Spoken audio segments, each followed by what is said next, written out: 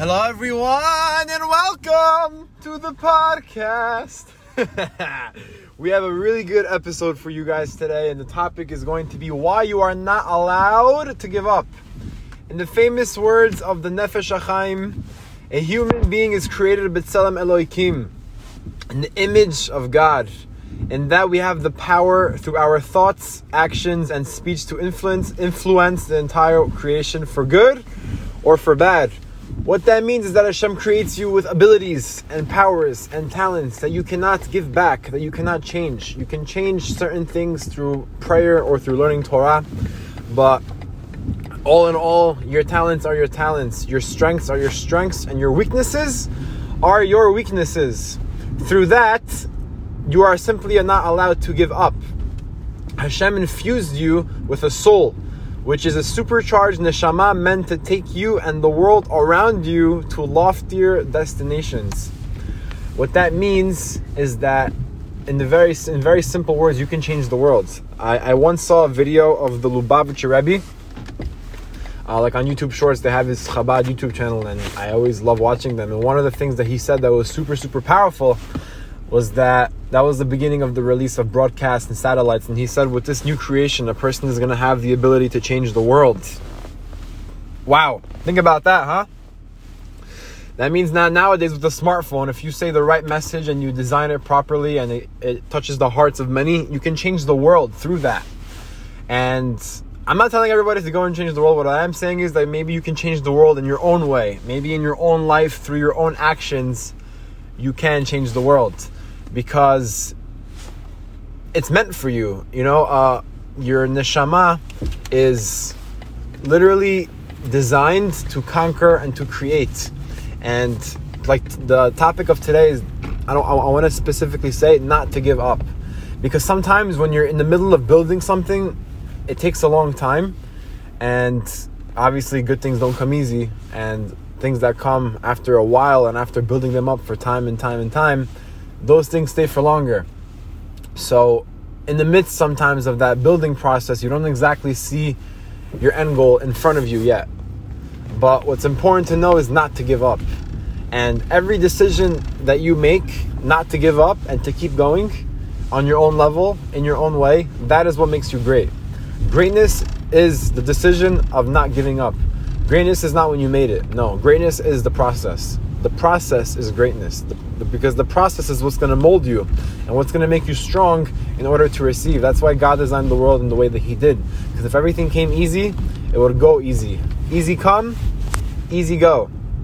And when you deny your ability to achieve your full potential, you're denying yourself. You're denying your essence in this world.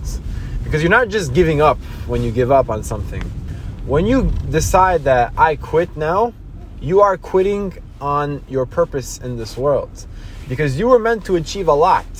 You were meant to do many big crucial things in this olam. But the moment that you decide to quit and you say, I'm not doing that anymore, I'm gonna be okay with being average, that is the moment that the world gives up on you, because you gave up on yourself.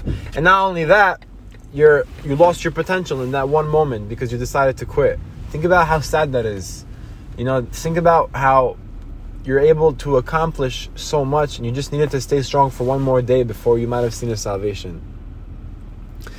I was reading this book called You by Naftali Horowitz, which is a phenomenal book. And in that book, there's a concept of not giving up and how anything is possible and not being okay with being average and you want to be better than average. So what I want to share is that he was sharing a story of people in this room, like a bunch of wealthy people. And in order to stand in that room, you have to also be wealthy. And there was a poor person who came and he wanted to stand in the room. And he said, let me stand in the room. And they said, no, you're not wealthy enough. And he said, wait, but there's technically space for me to stand in the room. If I was to become wealthy, you could squeeze me in. My feet can stand there. Physically, it can happen. Just like the other people got there. I can get there too. That's showing you encouragement. If they can stand there, I can too. If other people can stand at the top of the mountain, I can too. Some people, they get to stand on top of the mountain because of daddy's money, or because they got lucky in the stock market.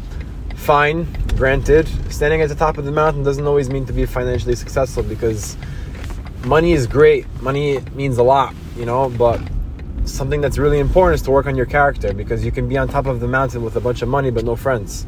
And I personally know people that have a lot of money and don't have any friends, and they spend their time working, and what do you get out of that? Yes, you make a lot of money. I'm not discouraging to work hard and to make money. I think that's an amazing thing to do, but I think something that's more important to do is to build a life for yourself, a balanced life. A life where you work, a life where you spend time with friends, a life where you have time to spend with your family, a life where you do things that you love, to constantly recharge the inner child inside of you, and to make him happy. Because we all have that inner child inside of us, and the idea is not to deny him. The idea is to fulfill and satisfy him when the time is appropriate, right? So a person's qualification for the potential and of fulfillment and happiness club is that you have a neshama. I'm going to say that again. There's a club, not a club in the city, rather a club that's named the Potential for Fulfillment and Happiness. Your qualification to get into this club is that you have a neshama. What that means is that if you were born with a soul, you have the potential and you qualify to get in this club. You have the qualification to get into the Potential Fulfillment and Happiness Club. Meaning, it doesn't matter what background you come from, it doesn't matter how much money you have. Nothing really matters in this equation because if you have a soul that is divine and that is a piece of God and was designed with the image of God, that makes you no less than some rich person. And believe me, I've stood next to a billionaire. To a few of them actually. I've been in the same room as them. They are no different than your average Joe. I mean, talking about the humble ones at least. Because money is just a number in your bank account. The reason why they're trusted with this money is because they have the ability to give it out, and they're not cheap. It's really all a game, if you think about it, because they're just as nice as a poor person.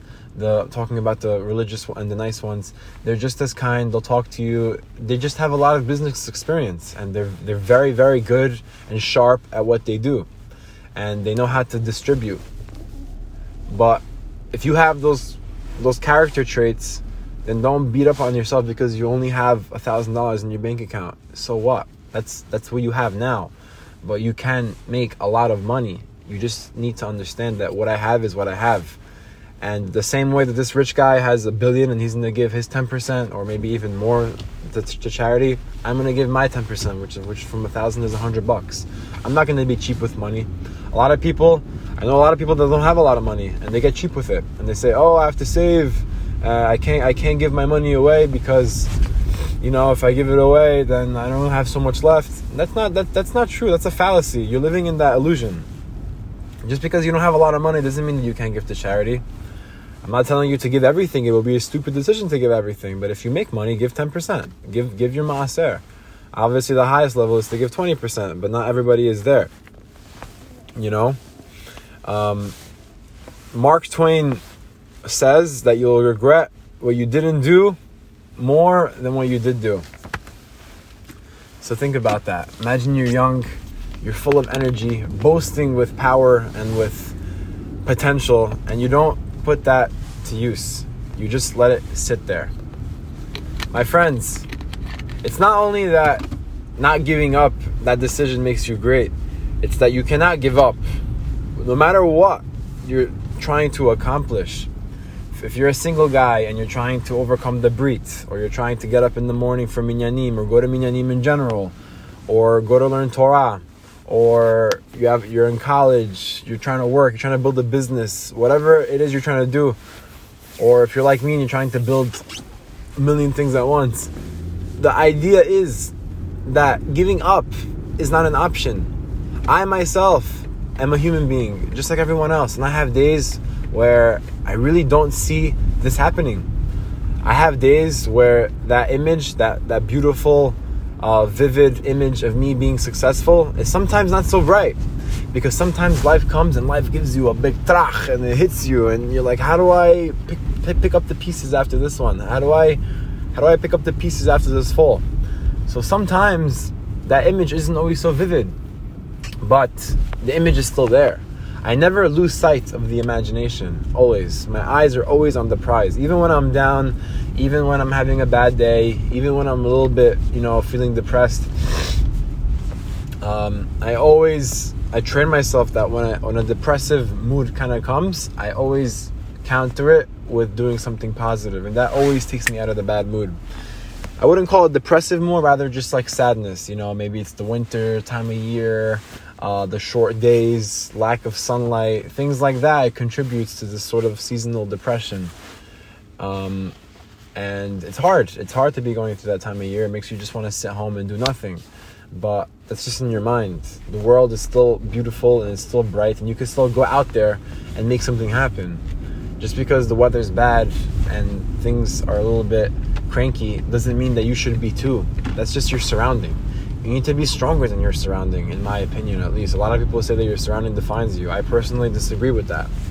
I'll go out in the snow smiling and say, let's go make a viral video. That's just who I am. Because the weather is beautiful.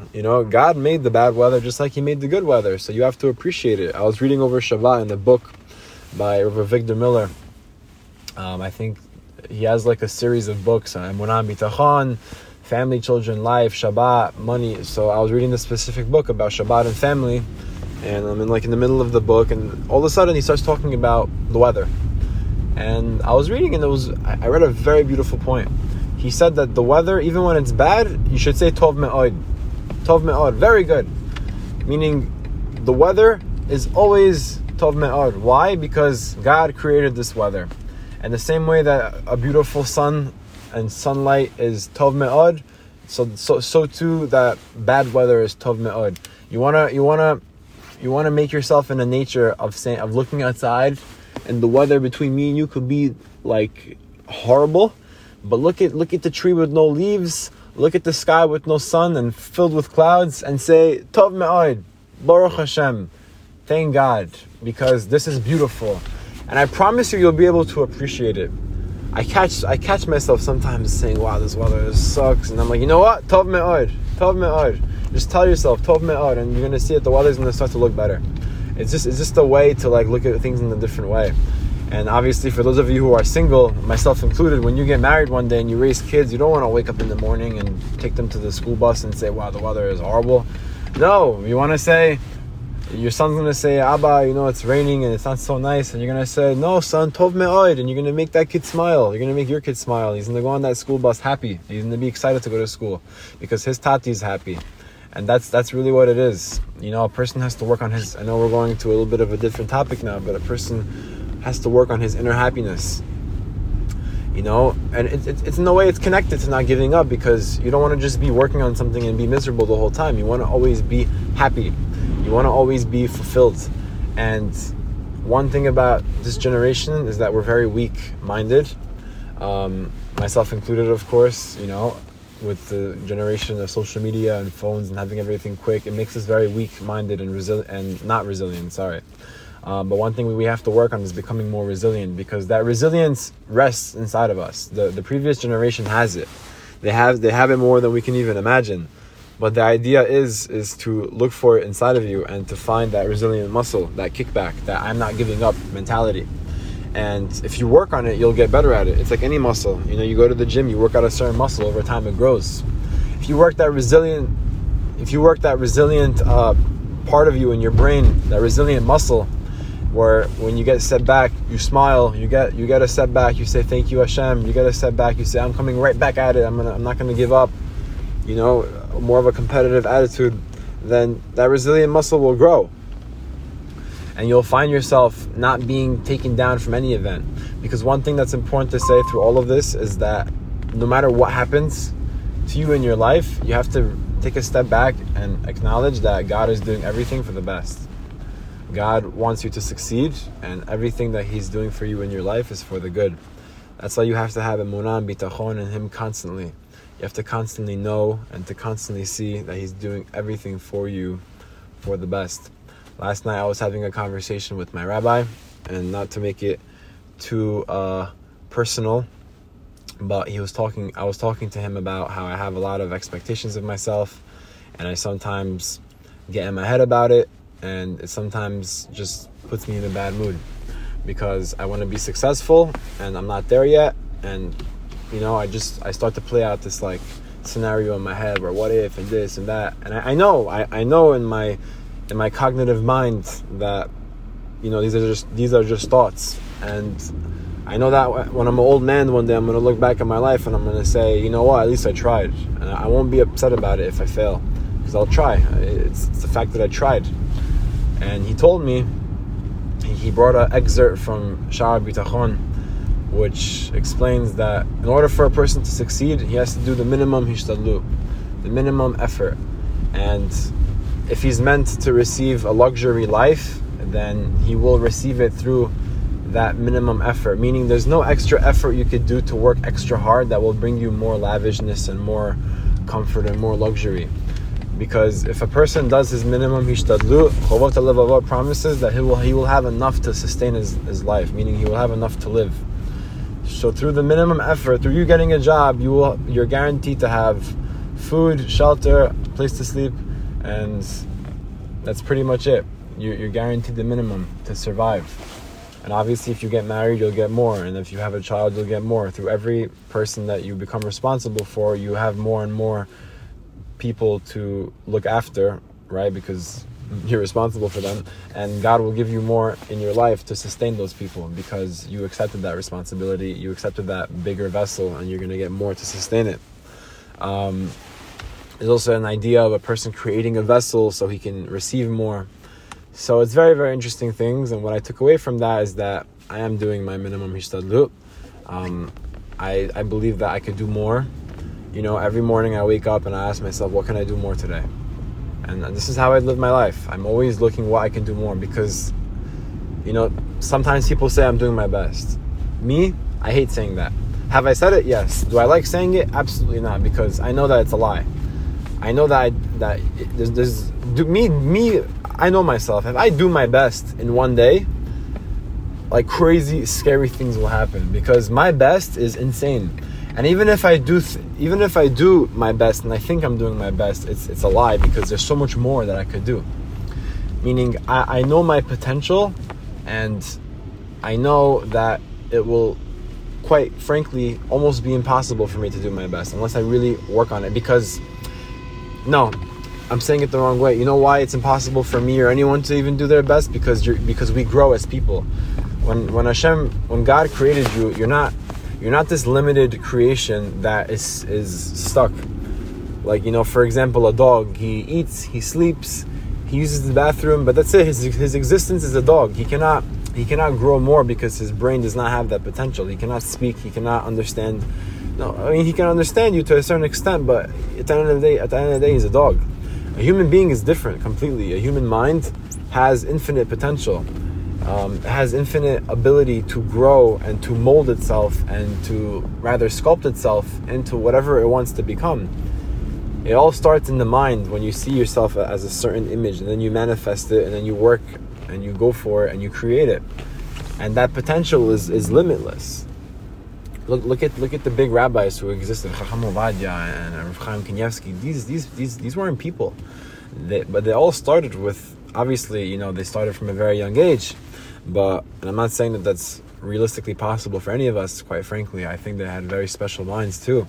But the idea is, look at how far a human being can go. One human being can have people travel from all over the world to come get a blessing from him and to kiss his hand, because he sat down and he worked on himself. He worked on his character traits to a level. They worked on themselves to a point where you can't even understand. Mamish, like a level of simplicity. I myself, I got lucky to see Rav Chaim Kanievsky one time. It was in Israel. I was staying by my best friend's house in Bnei Brak. Not his house, his grandparents' house, and they lived down the block. So during Shabbat, we go to Rav Chaim during Mincha. It was, I think, my first year in yeshiva in Israel. And I got lucky to see him, and I don't think I shook his hand. I just kind of like, we all walked by and we said Shabbat Shalom and we kept going. Some people tried to like force and get a blessing, but I didn't want to do that. I didn't want to force myself onto a Gadol Ador. But those maybe 30 seconds to a minute in his room changed my life forever, and I'll tell you why. You come in and you see everyone's talking about this famous Rav Chaim Kanievsky, and you never saw him before, so I have an image of him in my mind. I imagined him as like this big rabbi and this like beautiful house, and living the life and learning Torah. I never imagined what I saw, and what I saw was what looked like a broken house with only bookshelves that looked old. And since it was during the Seudah Shlishit, the third meal of Shabbat, I saw him sitting down with a piece of bread or two, whatever the obligation was, a little bit of salt, and I think a cup of water. That's it. Very simple. No matbucha, trina, salad, salatim, and if there's no salads, the guy curses at his wife, where's the salads, you, blah, blah, blah. No. All he had was bread, salt, the minimum, the obligation. And this is the biggest rabbi in the world. He could have whatever he wants, but he chooses to live in simplicity because that is all he technically needs. For you to have a Shabbat meal, even if you're not rich, that meal that you have, even if you're not rich, no, you are rich. We're richer than we think we are. We live in a first world country, but to have a Shabbat meal with a bunch of salads and food and the most expensive meats, and we all have this in our house, in our homes. Thank God, there's a lot of shefa in the world today. But just think about how we're sitting here in America complaining, why don't we have more, when this big rabbi literally is surviving off of nothing. Nothing. He's surviving off the bare minimum, and he can get more, but he doesn't want more because he doesn't need it. He says, let that money go somewhere else. I'm not trying to emulate his thinking. I don't know what he's thinking, but I'm saying he doesn't need more than what he has. He's happy with what he has. And I wish that all of us can get to an inkling of that type of a level, to just be happy with the present moment, to just be happy with what you have. I'm not telling you now to go eat one slice of bread and a little bit of salt for the rest of your life. Halvai, I wish we can get to that level. But what I am telling you is to take that story and to take him as an example and to try to emulate it into your own life, and to try to understand, wow, if this person can be happy with this, I have to be doing something better. And thank you for listening to today's episode. And my last message to the klal is that, mamish, if you feel like giving up and you're on the verge of quitting, don't give up. Send me a message on Instagram. I'd love to try to help you. Thank God I've been getting a lot of messages lately. I'm trying to help a lot of people. Please reach out. Don't give up. Take what I said in this podcast. Know that you're special. Know that you were created in literally the image of God, which is insane. And know that a lot of good and blessing is waiting for you. You just need to show up a little bit more, and you're going to get there. Thank you so much for listening. Have a great day.